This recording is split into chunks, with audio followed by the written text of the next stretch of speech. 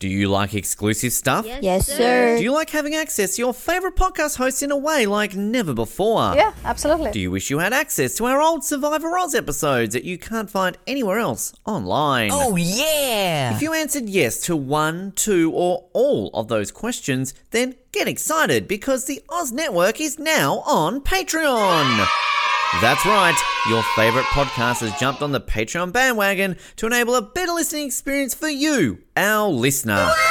For more details, simply head to www.patreon.com/Oz Network, where you can sign up for as little as $3 a month. It'll be the best decision you make since that last bad one you made.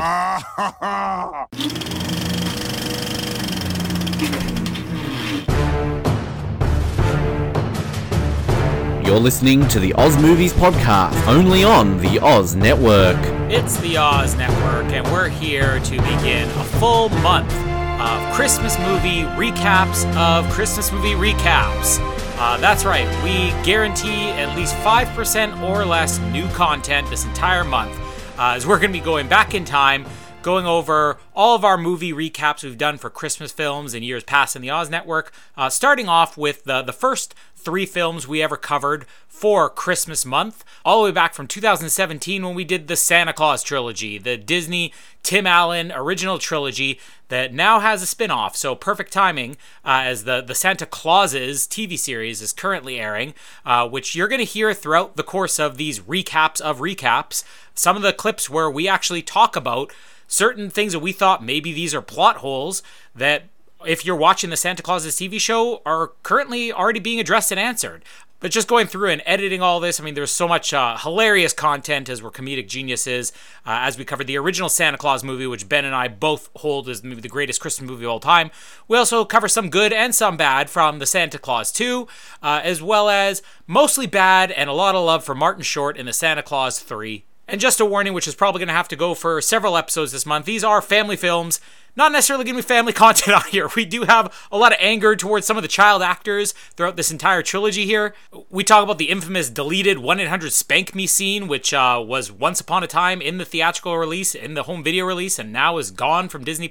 And lots of other hilarity and debates and mostly anger towards child actors. But here it is, week 1 of our Christmas movie recaps best of the Santa Claus trilogy. My name is Ben, and just like the Coco in this movie, this podcast will take 1,200 years to perfect. And my name is Colin, and remember, kids, nothing's more painful than third-degree burns. I think I never saw this at the cinemas, but I'm pretty sure I remember sort of, this coming out on VHS and watching it pretty much the first Christmas after. So, 95, I would have been, 8? And because I think I know you're obviously a mad Tim Allen fan and loved Home Improvement. I watched Home Improvement growing up, of course, with my dad. There was sort of an ongoing joke in my family that Tim the Toolman Taylor was like the same as my dad because, my dad was a painter, kind of did some home improvement stuff. So, my dad used to be all like, just, That's the way he grunts. I can't do a Tim Allen grunt. You know how he goes? The Tim Allen grunt. It's kind of like this. Insert I've watched enough. I'm grunt here. So yeah, I think that kind of where it came of it. Yeah. But yeah, just it became a Christmas Eve tradition for me, and that's kind of really my history with it. I don't really have a whole lot more sort of to add. I do admit I have trouble spelling Santa Claus because I'll always add an E to the end of it because I'm so just used to this one, having seen it. But anyway, I'm rabbiting. That's my history. You kind of mentioned, I'm a massive Tim Allen fan, and I think if you grew up in the 90s, you probably, at least if you're a boy, you loved Home Improvement. And I don't know if it was something for me because, my dad died when I was only 8, so I always told people that Tim Allen was my male role model growing up. And it's funny, there's a lot of areas of my life where I could actually see that, Tim Allen was like my father figure, and I took influence from even that TV show. So, that TV show is very important to me.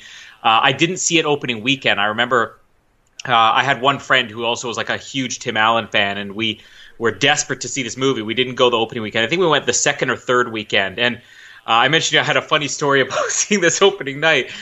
So we show up at the theater. It was Portage Place Cinemas, downtown Winnipeg, and it was basically a third floor, and there was like this railing that went all around the whole third floor, and you could look down into the main lobby. And we get there, and we're like, the lineup is going all the way around the third floor. And we're like, is it this crazy for the Santa Claus? The thing's been out for a week or two, you know?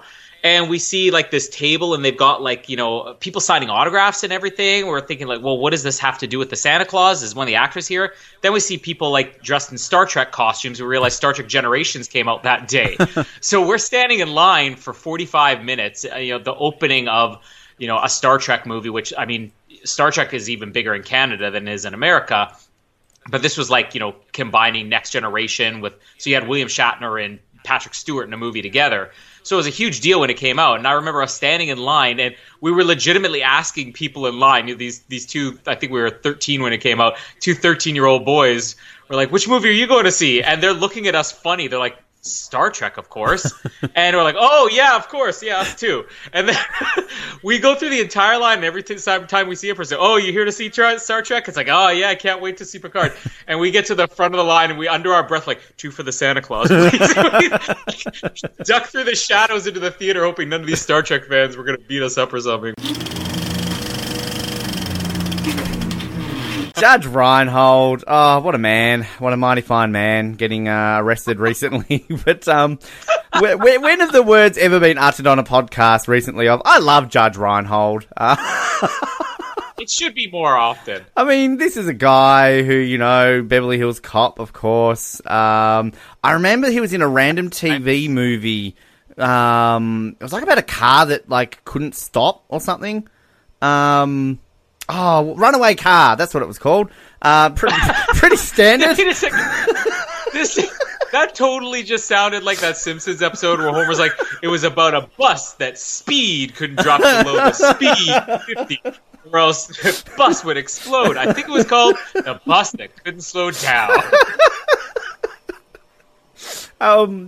Yeah, I can see the car that couldn't stop. But, like, legitimately, there's a movie called Runaway Car. I remember they always play it here, and I recorded it once because I realised it was a TV movie. It was so over the top and bad. I mean, legitimately, the synopsis. A nurse apprentice who had a bad day at work meets a computer programmer at a car garage. The man is urged to go somewhere, but his car is not ready yet, so the nurse offers him a ride. Before leaving, they must pick up the nurse's baby nephew. Once on the street, they almost run over a young man. Not knowing if he's hurt, they pick up the man too, but the worst luck begins when the car break down. The brakes of the car break down. There we go. Runaway Car, coming soon to the Oz Network. Think the movie was called Your Nephew Killed My Car. Any other Judge Reinhold phantom moments for you? I've sold him on Beverly Hills Cop and Runaway Car. I mean, obviously, you know, prior to that, Fast Times at Ridgemont High, and I didn't even realize he was in Gremlins, or if he did, I forgot he was in Gremlins here. But it's funny because, you know, we talked recently when we were talking about both Star Wars and Jurassic Park about how, you know, it's cool to like this person, it's not cool. Like, it was cool to like Ian Malcolm, but not necessarily cool to like Alan Grant. Cool to like Han Solo, not cool to like Luke Skywalker. I felt like growing up, I was like uncool because I liked Judge Reinhold because of these movies. Because it's not like, you know, most people, at least young people watching these movies, are going to see Neil and then be like, this guy's awesome. But I mean, I just had this appreciation for just him being such a dud and playing it so well. And I can remember, you know, as I got older and seeing some of those other movies like Beverly Hills Cop and Fast Times at Ridgemont High, and I'd be like, Judge Reinhold's in this. And, you know, my mom would look at me like, what did I raise you to be? You're better than this. I want Jamie on this episode to, like, find a movie when he's been shirtless. To be all like, oh, Judge Reinhold, yeah. Sexy. Well, yeah, we'll get into some of Jamie's comments on this movie. There is nobody who is free from Jamie's objectifying. Oh, what? Is she like finding Tim Allen's man boobs hot in this film? We'll get that. Judge Reinhold. Oh, what a man. What a mighty fine man getting arrested recently. But when have the words ever been uttered on a podcast recently of, I love Judge Reinhold? It should be more often. I mean, this is a guy who, Beverly Hills Cop, of course. I remember he was in a random TV movie. It was like about a car that couldn't stop or something. Runaway Car. That's what it was called. Pretty standard. Wait a second. That totally just sounded like that Simpsons episode where Homer's like, it was about a bus that speed couldn't drop below the speed 50, or else the bus would explode. I think it was called The Bus That Couldn't Slow Down. Yeah, I can see the car that couldn't stop. But legitimately, there's a movie called Runaway Car. I remember they always play it here, and I recorded it once because I realised it was a TV movie. It was so over the top and bad. I mean, legitimately, the synopsis: a nurse apprentice who had a bad day at work meets a computer programmer at a car garage. The man, he's urged to go somewhere, but his car is not ready yet, so the nurse offers him a ride. Before leaving, they must pick up the nurse's baby nephew. Once on the street, they almost run over a young man. Not knowing if he's hurt, they pick up the man too, but the worst luck begins when the car break down. The brakes of the car break down. There we go. Runaway Car, coming soon to the Oz Network. Think the movie was called Your Nephew Killed My Car. Any other Judge Reinhold phantom moments for you? I've sold him on Beverly Hills Cop and Runaway Car. I mean, obviously, prior to that, Fast Times at Ridgemont High, and I didn't even realize he was in Gremlins, or if he did, I forgot he was in Gremlins here. But it's funny because, we talked recently when we were talking about both Star Wars and Jurassic Park about how, it's cool to like this person. It's not cool. Like, it was cool to like Ian Malcolm, but not necessarily cool to like Alan Grant. Cool to like Han Solo, not cool to like Luke Skywalker. I felt like growing up, I was like uncool because I liked Judge Reinhold because of these movies. Because it's not like, most people, at least young people watching these movies, are going to see Neil and then be like, this guy's awesome. But I mean, I just had this appreciation for just him being such a dud and playing it so well. And I can remember, as I got older and seeing some of those other movies like Beverly Hills Cop and Fast Times at Ridgemont High, and I'd be like, Judge Reinhold's in this. And, my mom would look at me like, what did I raise you to be? You're better than this. I want Jamie on this episode to find a movie when he's been shirtless. To be all like, oh, Judge Reinhold, yeah. Sexy. Well, yeah, we'll get into some of Jamie's comments on this movie. there is nobody who is free from Jamie's objectifying. Oh, what? Is she finding Tim Allen's man boobs hot in this film? We'll get that. There is a scene we forgot to talk about, which I don't know if you were familiar with this or not. Did you know about the "Spank Me" line that was originally in this movie? Yeah, I mean, I've read about it a few times on the trivia, but the "Don't you burp me, don't you change me," and doesn't she add the 1-800 spank me number or something? No, it's actually completely different than that. No, you just invented something that's not in the movie. Oh, well. Ben's twisted fantasy of a doll that says, "Spank me, please spank me." You can tell what type of dolls I buy, but anyway. When you're single for a certain amount of time, you've got to resort to other ways, all right? This is coming out more and more every week, Ben. We're really concerned about you. You're into the sexy horses, and you got your Spank Me dolls. I think Jamie and I need to do an episode together. Just I listened to a bunch of your episodes, and she's a sick girl too. I'm not a sick girl, but well. Oh, it's begun. Okay. No, when Scott's arguing with what's her name, the wife, Laura. Wendy Crewson. Why do I want to call her Karen? I don't know. Karen sounds like a fairly standard name, sure. I don't know. When they're arguing in the kitchen and she mentions something about Neil, calling Neil's line or something like that. And Scott says, "Oh, is that 1-800-SPANK-ME," or something along those lines. And it's funny because I read that in the trivia today, and I'm like, that can't be real, because apparently this line was in the movie in the theatrical release, and for a few years afterwards, it was on VHS releases. And then Disney started receiving complaints from parents saying, my kids are trying to dial this 1-800-SPANK-ME number because they saw it in the Santa Claus. And Disney has taken it out of every future version of the movie. Now, I don't remember ever seeing this. I watched the clip on YouTube, which you can still see, and I'm like, I completely remember that joke, and I remember it well enough where it's like, I would laugh every time I saw this movie for the first few years. But it's been so long since any version had that where it completely slipped my mind. I love when shows and movies will keep things in that, this is obviously an obvious mistake by Disney, but just a random thing, I think on night 24, they would have, instead of using a 555 number, they would actually randomly every now and then use an actual phone number. So the fans would ring the number up, and it was the 24 fan phone, where on certain days they would legitimately have cast members there waiting for fans to see if they would ring it. So one day Keith Sutherland answered the phone and would talk to the fans. And Dennis Haysbert would do it. So that's kind of a thing that some shows will do. It's just a real blink and you miss it thing. So clearly Disney did it deliberately because they had a partnership with the 1-800-SPANK-ME sex line. Well, if we know anything about Disney in the early 90s, it's not that far-fetched. So anyway, this guy in a Santa suit falls off the roof. It's Santa. He goes up to him and he sort of kicks him and he's like, hey buddy. And he's like, you should just stay still. And he's just kind of like, what the hell? And Charlie comes outside. It is Stu, Santa. You killed him! Did not! Now,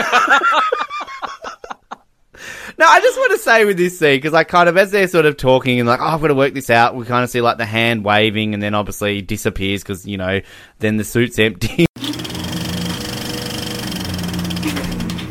Okay, love this movie to bits, but I think we kind of need to, as a Disney movie, we're going to suspend our belief. It's a magical movie. Fantastic, great. But this is the Oz Network. We're going to pick apart things about what's realistic and what's not. Now, there's so many moments in this movie, that little dick kid at the school thing. It's so if I want to be Santa when I'm older, all I've got to do is push you off the roof. Let's be honest here. Okay, so this is Santa. Everyone loves Santa. And all he has done is just been startled on a roof, fallen down, somebody reads his card, and then that's him. He's out of the job. So, later on, tonight, when we're going to fly back... He's out of the job. He's out of life. Well, exactly. So, he flies back to the North Pole, and then all, the elves are kind of yay, Santa's back. Are they not where's the other Santa? We loved him. He's been doing this for 30 years. It's kind of I got something good on that. They just don't give a shit.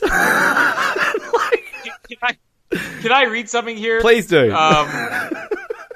Again, just snooping through IMDb before we started this year. If you look at FAQs under the Santa Claus page, and this is why I hate, this almost feels like Wikipedia, anybody can just edit this. Why didn't the elves seem to care that the old Santa was dead? It's a valid question. But this is the explanation. If you were watching closely, you might have noticed the old Santa waving to Scott when he picks up Santa's ID card and walks away. The old Santa wasn't dead. He was simply transferring the job to a new Santa. Undoubtedly, the elves knew all about it. Their job wasn't to mourn the old Santa, but to whip the new Santa into shape. What? That's stupid. The legitimate explanation. The IMDb FAQs page. That is the dumbest thing. So they're basically saying so that in the future if Tim Allen falls off a roof, and again I've only seen the second one once and I've never seen the third one, so correct me if any of this is maybe explained later on. But if Tim Allen in 10 years time falls off the roof, they love this guy. He's brought in his son, they've got the cookie cocoa dispenser and fucking all this other great new shit that they've never had before. Do they just have a red light that goes off at the North Pole? Oh shit, San. Oh no. No, he's gone. Oh well, new one. Let's get excited. Yeah. I mean, and who's to say if Santa dies, somebody's there? What if Santa just fell out of the sleigh and he dropped in the middle of the Pacific? I mean, who's going to find him? The scene when he's in the sled later on, he's Charlie thinks he's fallen out of the sled and he's getting it on with a puppy. Like, yeah, I mean, but I guess kind of the point is that he reads the card, because that's obviously when he accepts the clause. So other Santa dies before somebody reads the card. What happens? But then even on the flip side of that, so like if Tim Allen is like, fuck Santa, I don't want to be this, Neil, read this card for me. Like, is that all he has to do to get out of being the Santa Claus? And even if, like, legitimately he's killed this guy, Scott Calvin's a murderer, and he just, like, killed a kid. Well, not, murdered him, I guess. It's probably more manslaughter. But, like, like, can we just logically think about how this probably would really play out in real life? Because, like, Charlie kind of adds the dickery here to kind of guilt trip his poor old dad into doing everything from this point. So, like, this is where he needs to, like, put his foot down and be like, no, Charlie, 911, yes, a man just fell off my roof. I think he was trying to break into my house. Can you come here, please? And then random Sergeant Jenkins picks up the suit and reads it, and he's the Santa Claus. Yeah. The coroner. Like, it's just he's going through. He's giving him he's embalming him later on. It's like, what's this card here? He who wears the suit. CSI Chicago. It's kind of like just a spin-off episode. Like, David Caruso ends up as Santa Claus. He who wears the suit puts on his sunglasses. Something should happen to me. Puts on the sunglasses. Put on the suit. Reindeer will know what to do. Yeah.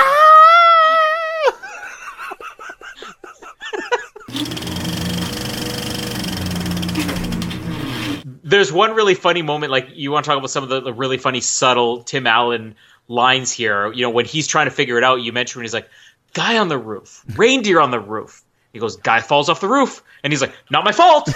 He's immediately going into his lawyer mode here. It's like, I didn't do anything. So what does he do now that he's basically mounting his defense? He picks up the evidence of the body that was there, and he removes it from the scene of the crime before it said anything. Like, it's not like Charlie's like, you got to put on the suit. He goes, okay, let me just grab this suit and meet you up on the roof there, Charlie.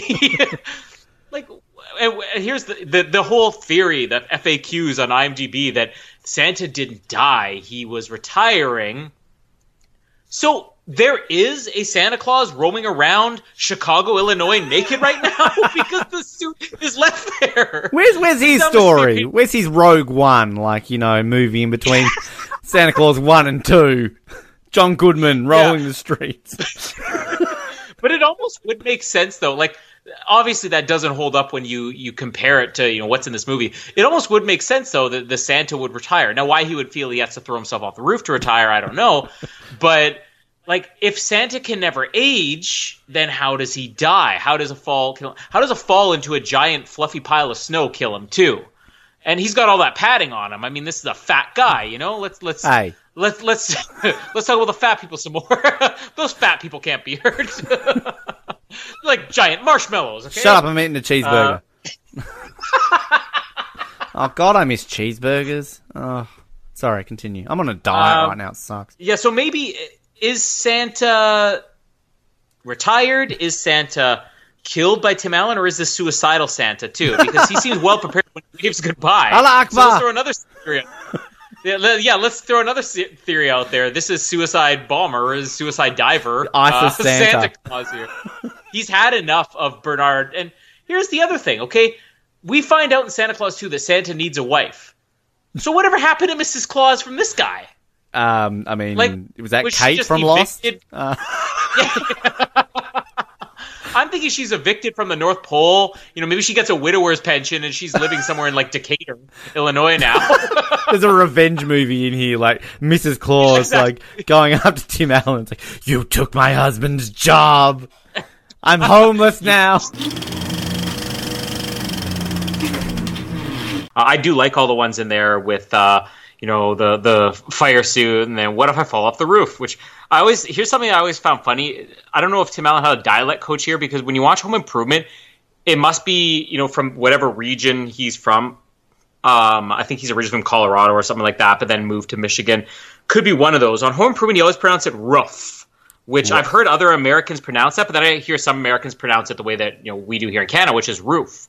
In this movie, he's pronouncing it as roof, but every other time, Home Improvement or anything else, Tim Allen's always like, roof, what if I fall off the roof? And it's just, it sounds weird to me. And this is probably, the one time where a lot of people listening to this in America are going to be like, a Canadian is making fun of my accent.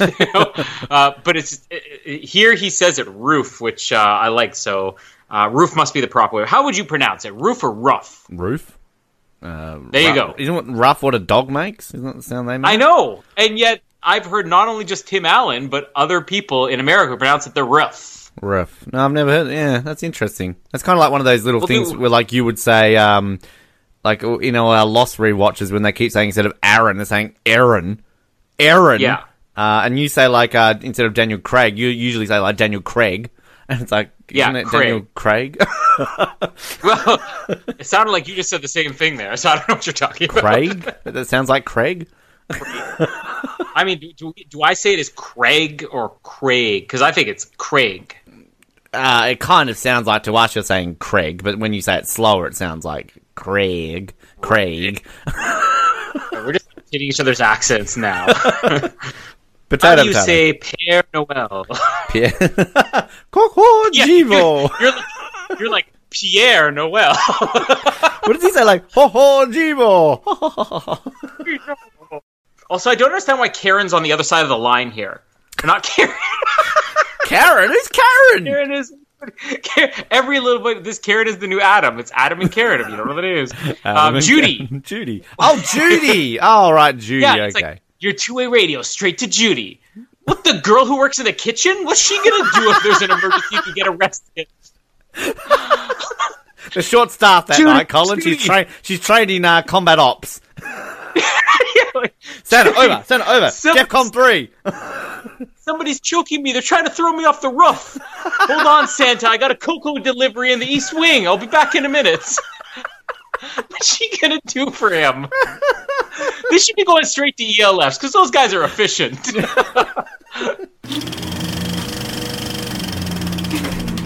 We get ELFS deployed. I hate this. Like, I love this movie, but this just gives... Because whoever this kid is, the main one, this is one of those little shit kid actors that just gives me the shits. Like, they just overact, and it's like, Totally agree. with attitude. Like, and look, I'm going to be... This is a horrible thing to say, and I apologize in advance. Is this a boy or a girl? It's a boy. Okay, all right. I've never known. Like, I've just like... Some moments they look like a girl, the other they look like a boy. All right, like, I don't know like what it is, but this kid just gives me the shits. Like, we feel that, like, we can get places further if we can fly. Tinsel, it's not just for decoration. Like, shut up. Oh yeah, he's really annoying. Like, really annoying. ELFs I can forgive, but I don't like it. Like, especially this. I think it's just the kid. The idea would be fine because we already mentioned, that we like the fact that this movie is kind of taking all the Santa mythology and then updating it as if this were realistically 1994. Santa would say, "Hey, fax me your list," and there would be some electronics on the dashboard of his sleigh and flame retardant suits and stuff like that. The ELFS makes sense, and I like the gimmick. But the kid just ruins it. I'm not even going to say all the kid, Mr. Kenny Vadas here. Kenny Vadas, whoever you are, just do us a favor and drop dead, please. Like, yeah, can we re-edit this movie and put him like in that flame retardant suit, but it's like test one and it doesn't work? So like, I'm happy that he's dying. Colin's happy that he's getting burnt to death. Yes. Just every line he has. I'm so glad you said that because for years I wouldn't even bring it up because I remember growing up I would often say that, like, man, this is an annoying little kid. Oh, what an ugly child. And people would look at me, like, I just, like, I don't know, peed all over. I'm not going to say what I think, where I was going to say with that because I don't want to get in Ben territory here. But, oh, thanks. But like, if you just did like something completely revolting and inappropriate, you whipped it out in front of the Queen of England or something. I don't know. I always wanted to say... What the hell is this kid doing? Like, hi, Queenie, look at this! No, I'm not saying Kenny Vadas is whipping it out in front of the Queen of England. Who I'm is? saying it's like... I'm saying you're totally not following what I'm saying. Like the fact, if I would say, "Oh, what an ugly child, what an annoying kid," people would look at me as if I just whipped it out in front of the Queen of England. Like you don't do that. I thought you said like you wanted him to like go to the Queen and be like, "Sup, Lizzie? No. Look at this. Look at my dong." Really. We have to work.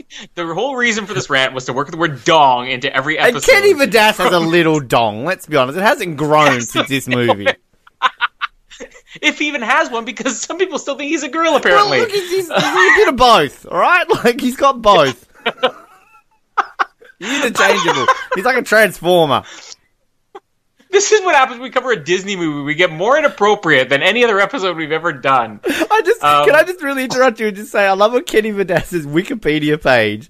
It says, he acted in several made-for-television movies and is famous for his role as the ELF's second-in-command lead in the Disney blockbuster Santa Claus with Tim Allen, in which he saved Santa and his son Charlie, and is quoted frequently for his line in the movie, "We're your worst nightmare, elves with attitude." Like, what? Like, what does it say in Wikipedia? Like, no one says that. Can we find the Santa Claus quotes Twitter page that you found? Oh, yes. And just scroll down and find one Kenny Vadas line here. Just one. And then all we want you to do, we'll encourage everybody to find that one tweet and just, I don't know, spam whoever wrote it. Like, do like gifs of like people vomiting. Yeah, or somebody whipping up in front of the Queen of England. Like, just something really inappropriate, okay? But anyways, like, I always wanted to be like, this kid is so annoying. And you're the first person I've heard say that. And it's almost like I suddenly don't have to feel ashamed that I have hatred for a child anymore. Welcome to the Oz Network. We're just going to bash on children for the next 20 minutes. But seriously, every line he has, like, elves with attitude, you know, tinsel, not just whatever. It's just, just smack the kid. Like, child abuse is not on. But for this kid, it's okay.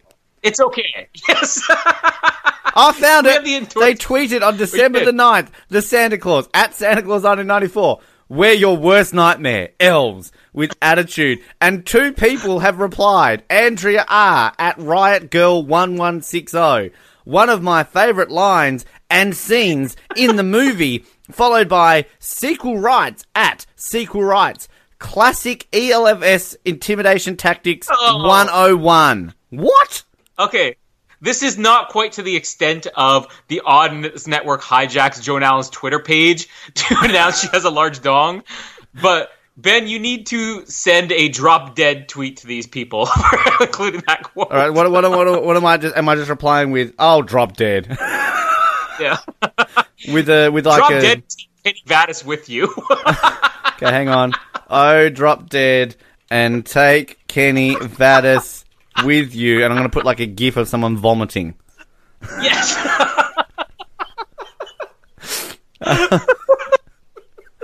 Which I've found plenty.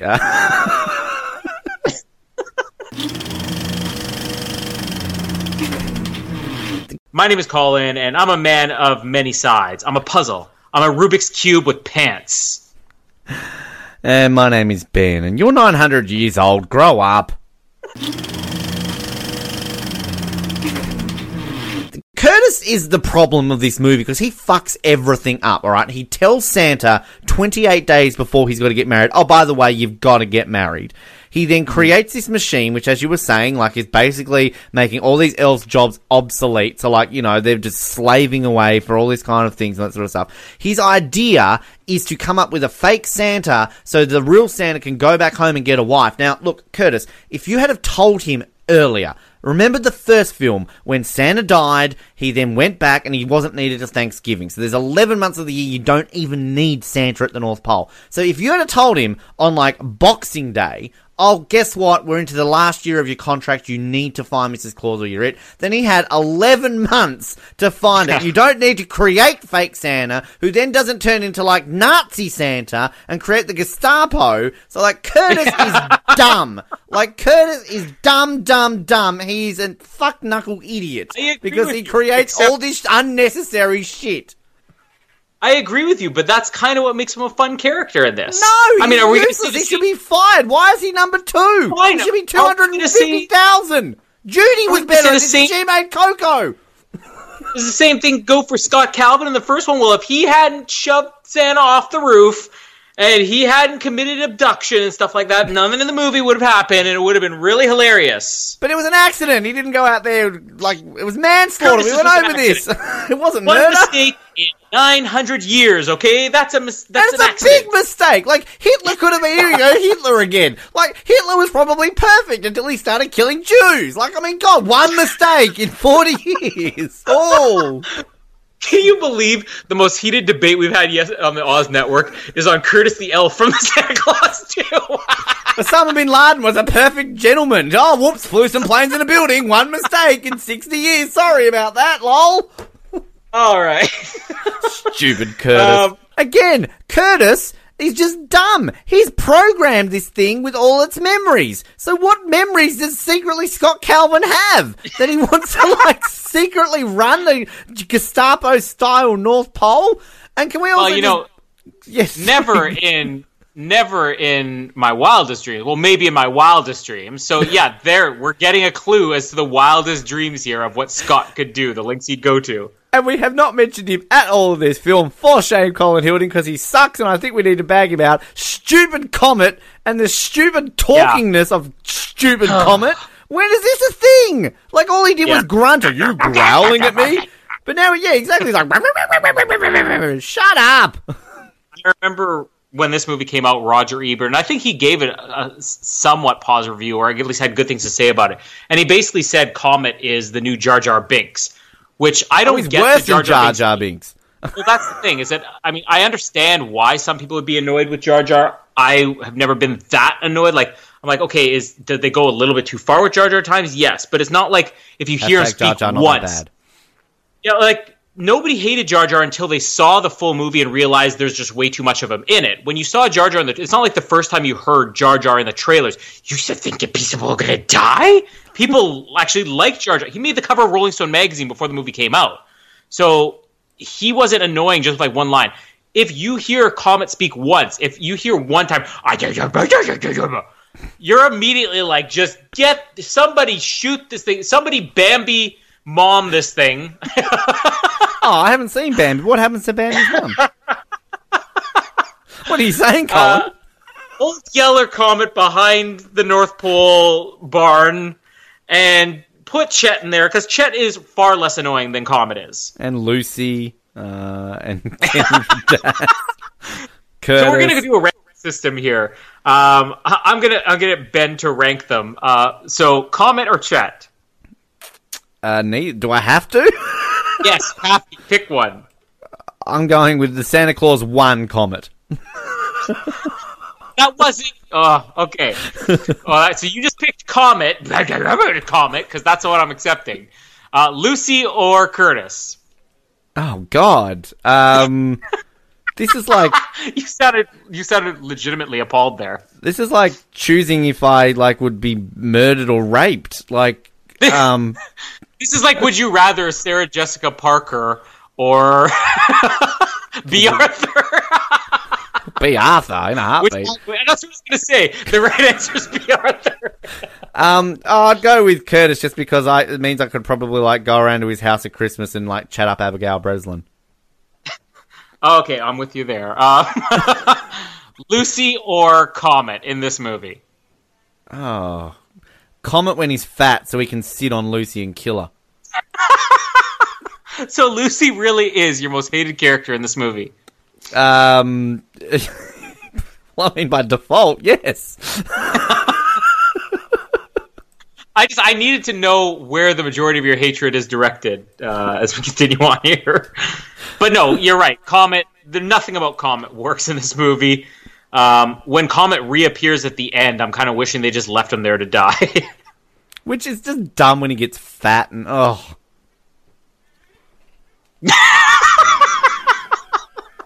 We're not editing anything out of this. I won't even tell you what. No, I will tell you what. Ben just sent me earlier the Thunder Down Under of shirtless guys to send to my wife, and he's just photoshopped. He sent me a picture of Noah, and then he photoshopped Noah's head on all the shirtless guys. Tweeted out with our episode. I'm going to send that to Noah right now.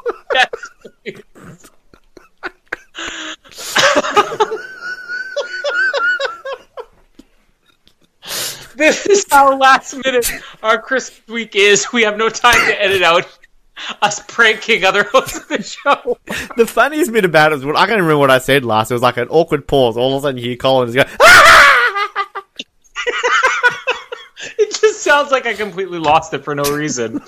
While we wait for Noah's reaction, this is Joan Allen has a large dong on Wikipedia all over again. Noah says, I don't get it. Just update everybody.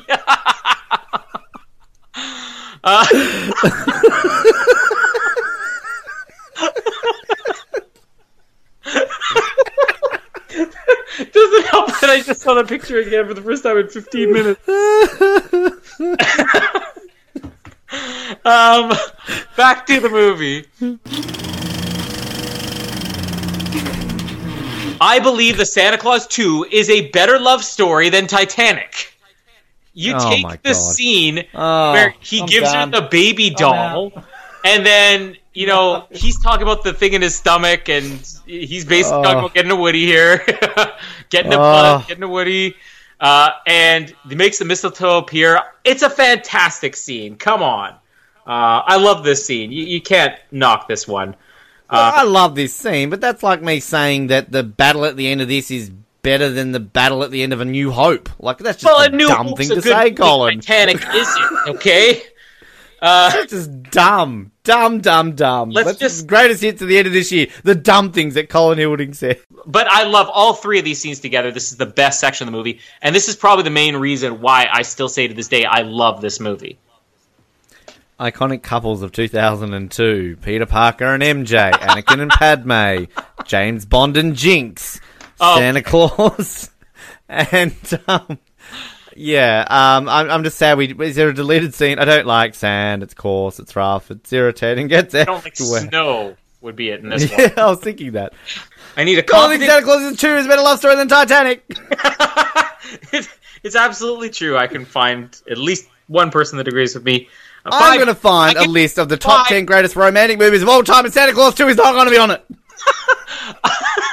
I can find at least 5 people who agree with me.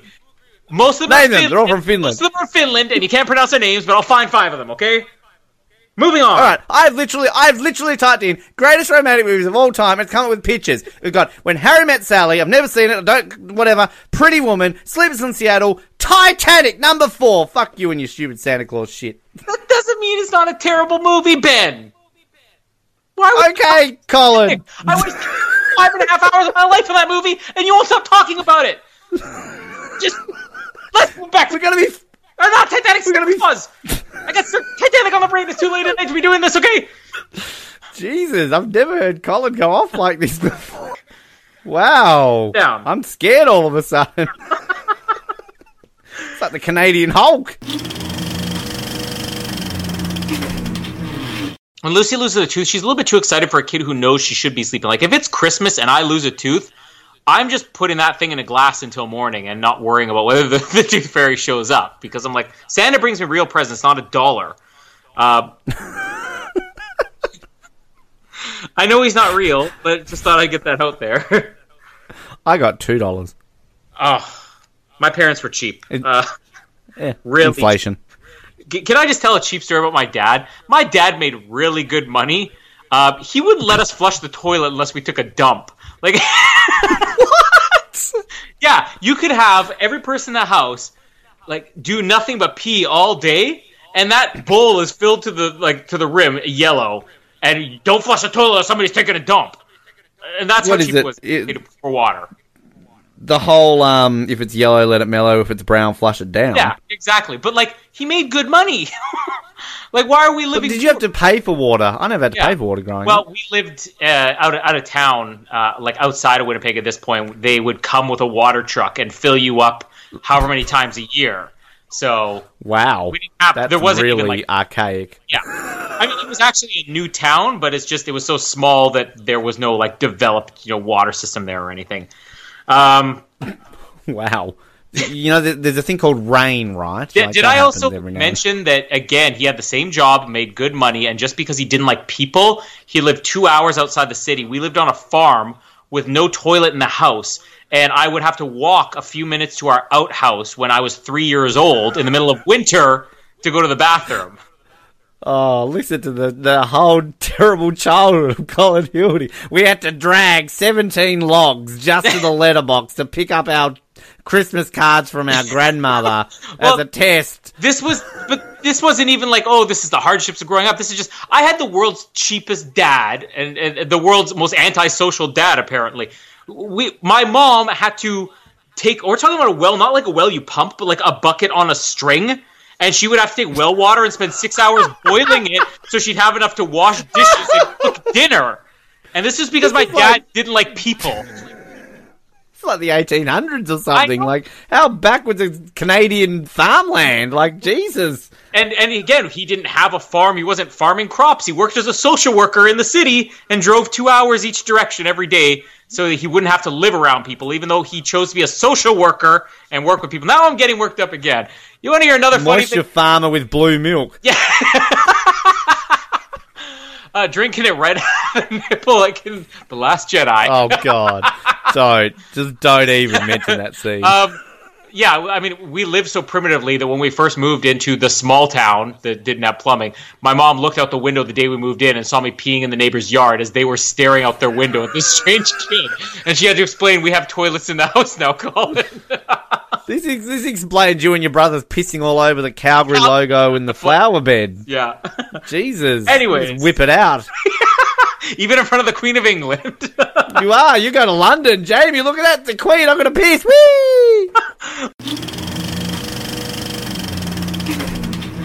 But I just don't get this at all because she looks in and sees a bit of like lights and shit. Yeah. And then the next minute she's, oh, I love you, Scott. Let's get married. You know, like, we just logically understand that this woman is, you know, she's worked her way up through the system and she's become a principal of the most respected school in the district, she says at one point. Like, they've got the best students. Like, sure, she's a bit of a dictator, but she's obviously a good enough principal that they work hard enough. And she's just basically willing to give this all up over one night with Scott Calvin, because otherwise Santa, like, she's so pressured into, I know I'm jumping well ahead here. We think Scott Calvin's pressured in the first movie. It's literally like, oh, I've got like 10 minutes to get married, otherwise Santa Claus isn't there and no kids get toys. Well, you want to marry me? Look, we know Curtis's reaction to Plastic Santa's dong.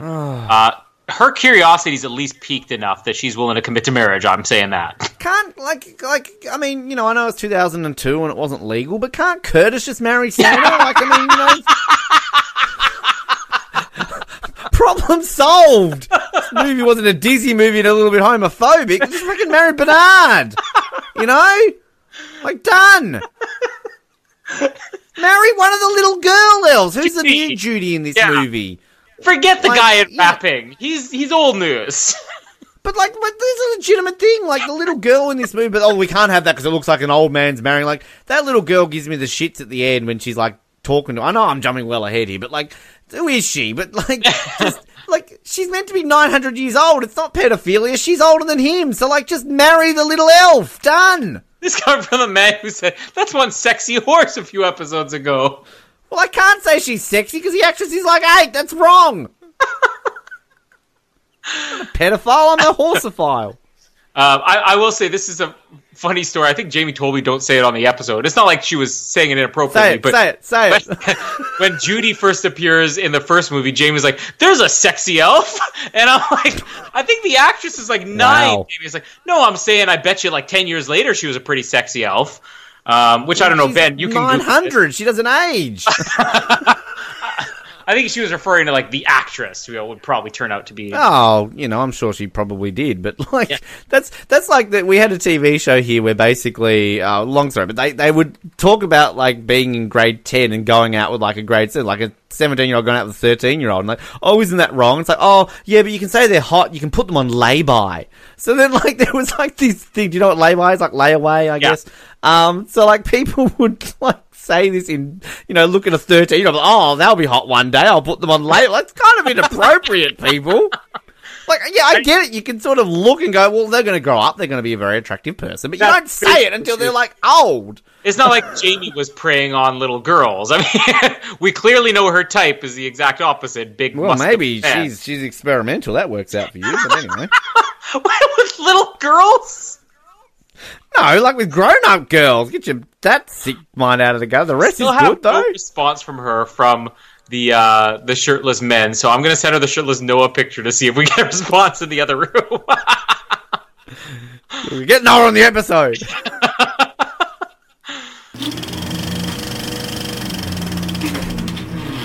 I'm just going to shut up and say, my name is Ben, and did you just accuse me of being skillful and delicious? Guilty as charged. And my name is Colin, and this is what Canadians look like. I was thinking you might say that one. It's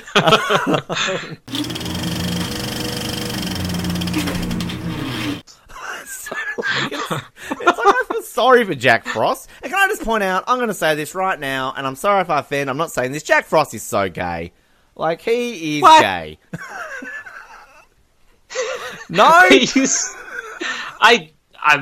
I mean, he spends a good amount of time hitting on Anne Margaret in this movie. I don't know if he was hitting on Spencer Breslin, maybe, or... Is he hitting on her, Michael or just Dorn. going a bit to the point of being like, oh, you're fabulous, and, like, the things that just his mannerisms, and... Not that there's anything wrong with it, I'm just saying, he's gay. Well, see, all these people fighting for, lesbian, gay, bi character in the Star Wars universe. You don't have to. Go back to the Santa Claus trilogy. They're like 100%. There you go. Done. Disney did it first in Santa Claus 3.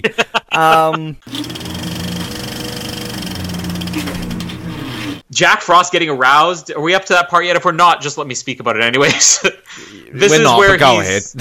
Yeah, he meets the in-laws, and he's like, say it again. No, the part earlier, she's like, Jack Frost nipping, and he just gets, like, really turned on for some reason. That's why he's not gay. Unless I think he's just bisexual, because there's a scene when he's with these two male elves where he's being too flirtatious with them. So he's definitely bi. Which part is that? Oh, when he sets fire. No, when he blows Frost into something. Like, he's blowing something because he's got excited for talking to these two elves. So, okay. He's bi.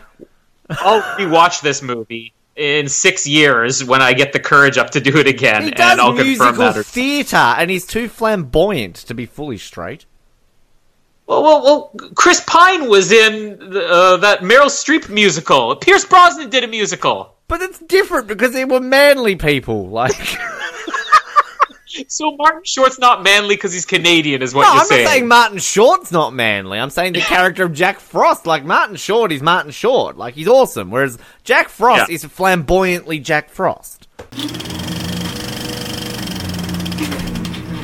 He wants to give her a present, so he goes through the chimney and has a baby bag with a... whatever the hell that is. A not a mural. Mobile mural. Mobile. I was going to say a monorail. Monorail.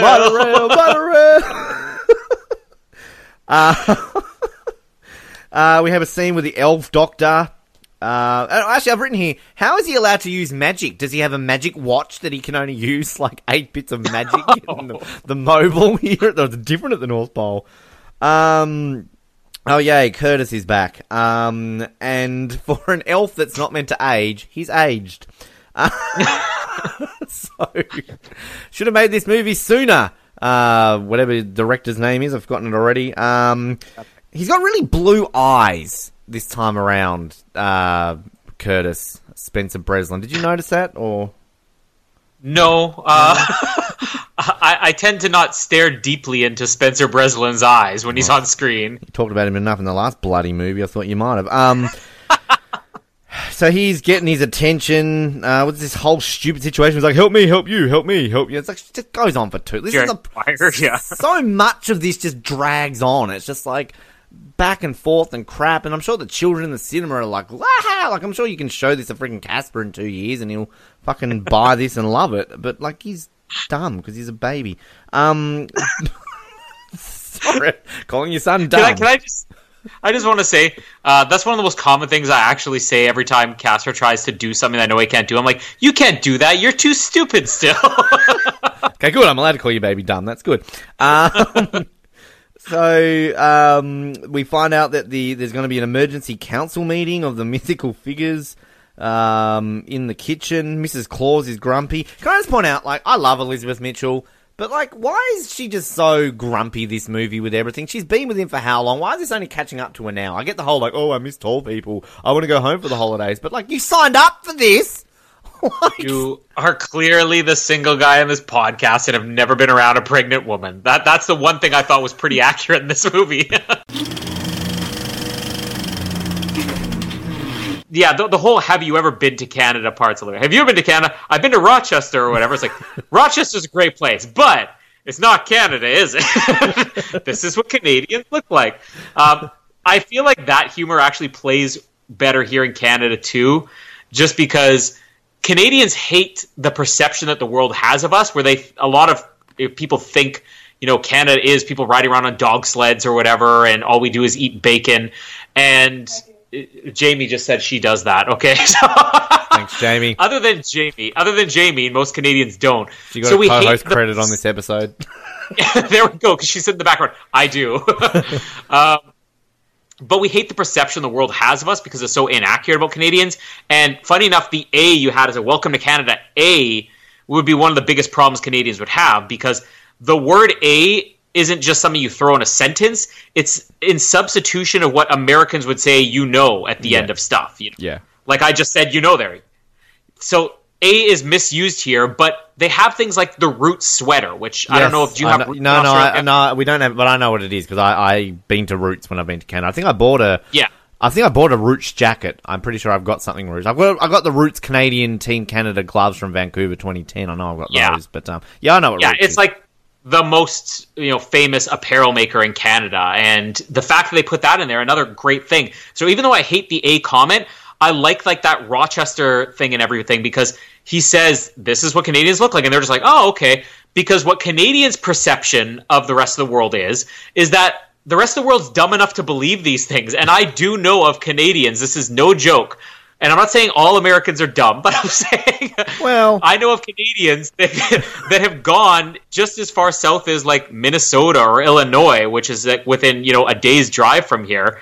And they will talk to Americans and be like, oh, yeah, we sleep in igloos. We have it. It's insulated and we got heaters in there. And it's like, I take the dog side. And Americans are like, wow, that's amazing. Mm-hmm. Like, they'll buy it. And Canadians mess with Americans. So that, I think, plays well to Canadians. It's interesting. You said all that stuff about, like, the Canadian. That's kind of how Australia is, too, like, with perceptions. And we like to troll Americans as well, because there are legitimately Americans who think that we ride to work on kangaroos. So, there are people who have, like, made all these superimposed images of, like, people on kangaroos at the Sydney Opera House. And I know Americans who believe that to actually be true. And then we have, like, the whole, the drop bear story, which is hilarious because there's just this thing Australians do where we troll, not just Americans, just anyone, where we go out into the bush and like, oh, be careful for drop bears. I'm like, what are you talking about? It's like, oh, these bears, they'll drop from a tree and they'll attack you. And it's kind of like, people have like photoshopped these images of koalas like with vicious teeth and claws. And there's all like these signs like the Drop Bear Advisory Council of Australia. And it's just hilarious. People have gone to so much effort to make this believable. So, spoiler alert, they're not real. But think about how much fun we could have had in this episode instead of talking about the Santa Claus 3. If we just planned beforehand to confirm all these things are true, and every American listener is like, I had no idea Canadians were so short. How tall are you, Colin? There's I need to find this article. There's like this thing, I think it's actually on the Australian tourism website, where they've got this page where it's like actual questions we get asked by Americans. And like it's legitimately like, oh, they're in Sydney and they're like, oh yeah, I was hoping to go to Perth. How many, can I just get there by nightfall? And that'd be like saying like, oh, can I drive from Toronto to Vancouver in 4 hours or something like that? Like they have no idea. And just they're so dumb questions. But I think I've mentioned this movie heaps of times. One of my favorite movies like is Canadian Bacon, where they have so many things in that movie where they're like just taking the piss out of Canada. And just the way they do that. Like, I love that sequence in it when they've stolen that truck and they've written all over it, like, Canada sucks, like, fuck you, Canada. And then Dan Aykroyd pulls them over and is like, we've got a problem with this truck. And like, oh, we're sorry, officer. here in Canada, things have to be bilingual, so make sure that you put it in French too. So it's all like, "Les Canadians suck," and like, you know, just like, oh, it's so funny. I love it. Anyway, Canadian Bacon coming to 2018 in John Candy month. We could do John Candy month. That would be a fun month. All right, Uncle Buck, yes. Cool Runnings. We're about to do Cool Runnings. So like, yeah. So really, there is like nothing. All this stuff at the North Pole's pointless. We've just got grumpy Alan Arkin and Anne Margaret, who, like, even when she's grumpy, she's just delightful. Is she not? She's such a smiley person, Anne Margaret. Delightful. Who's the gay one now? Apparently people who use that word are gay. That's offensive, Ben.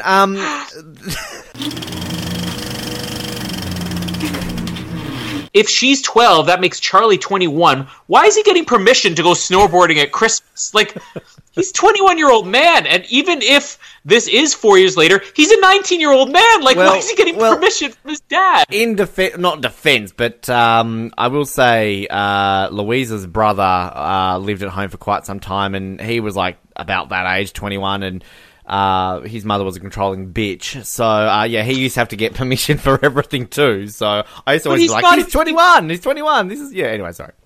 He's not even getting permission from the parents that are there raising him. He's getting permission from his absentee father, who still only sees him one day a year. I mean, the only way I can explain this is, like, he always spends Christmas Eve with his dad, but you don't get permission. It's just, be a man, Charlie. Come on. This is the real issue with this movie is Charlie's not manning up. That's the real problem here. Yeah, Danielle's made him a little bitch. Yeah, exactly. This is what happens. He's just whipped. I mean, we have real issues with Charlie here we need to address. Boo, Charlie. When, why do I keep forgetting her name? Juliet. Principal Newman. When she freaks out over the star breaking, that is pregnancy.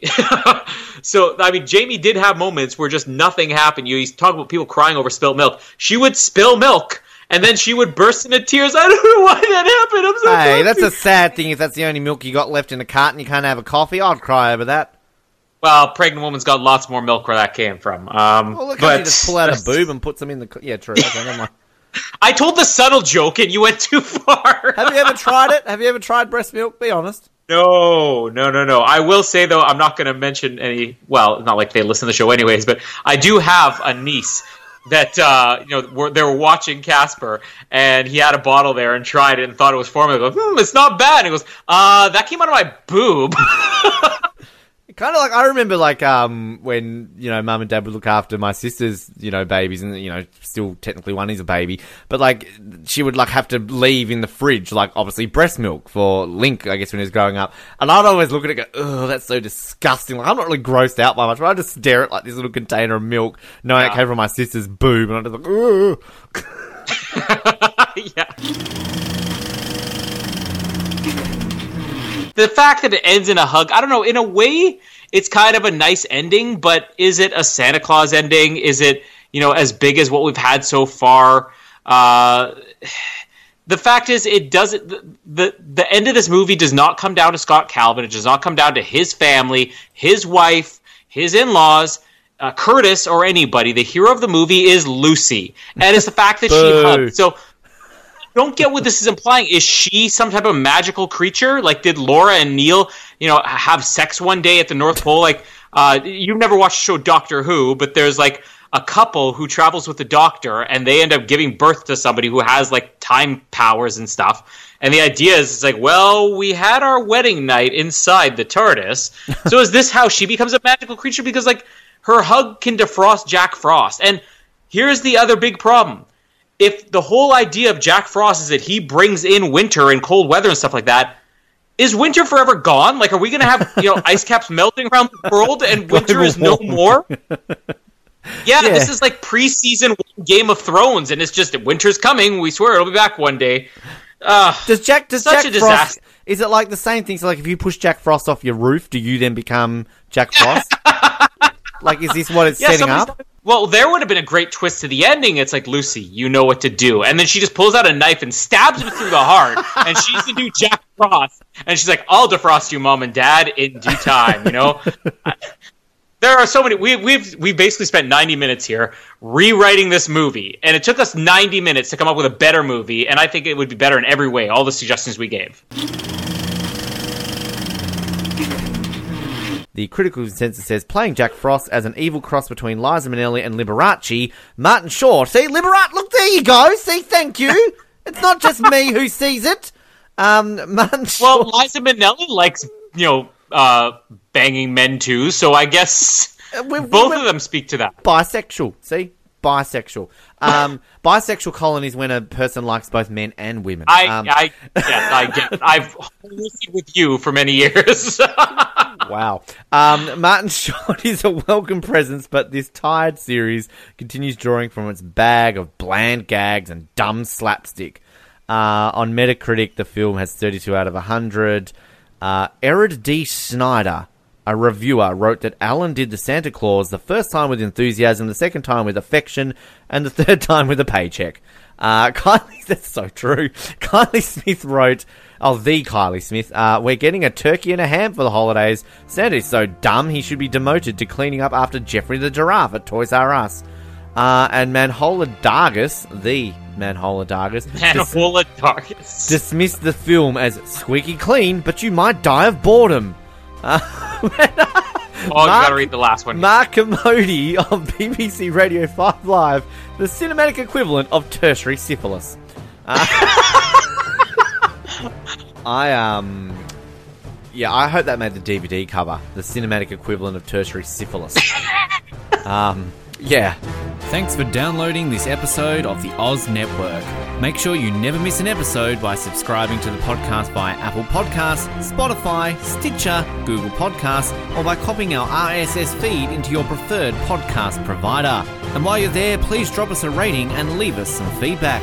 You can also be sure to stay up to date with all the latest episodes and happenings from the show, as well as finding out how you can get involved in upcoming episodes by following our social media pages on Facebook, Twitter, and Instagram, as well as getting everything you need under one roof at theoznetwork.net. Thanks again for listening, and we'll speak to you next time.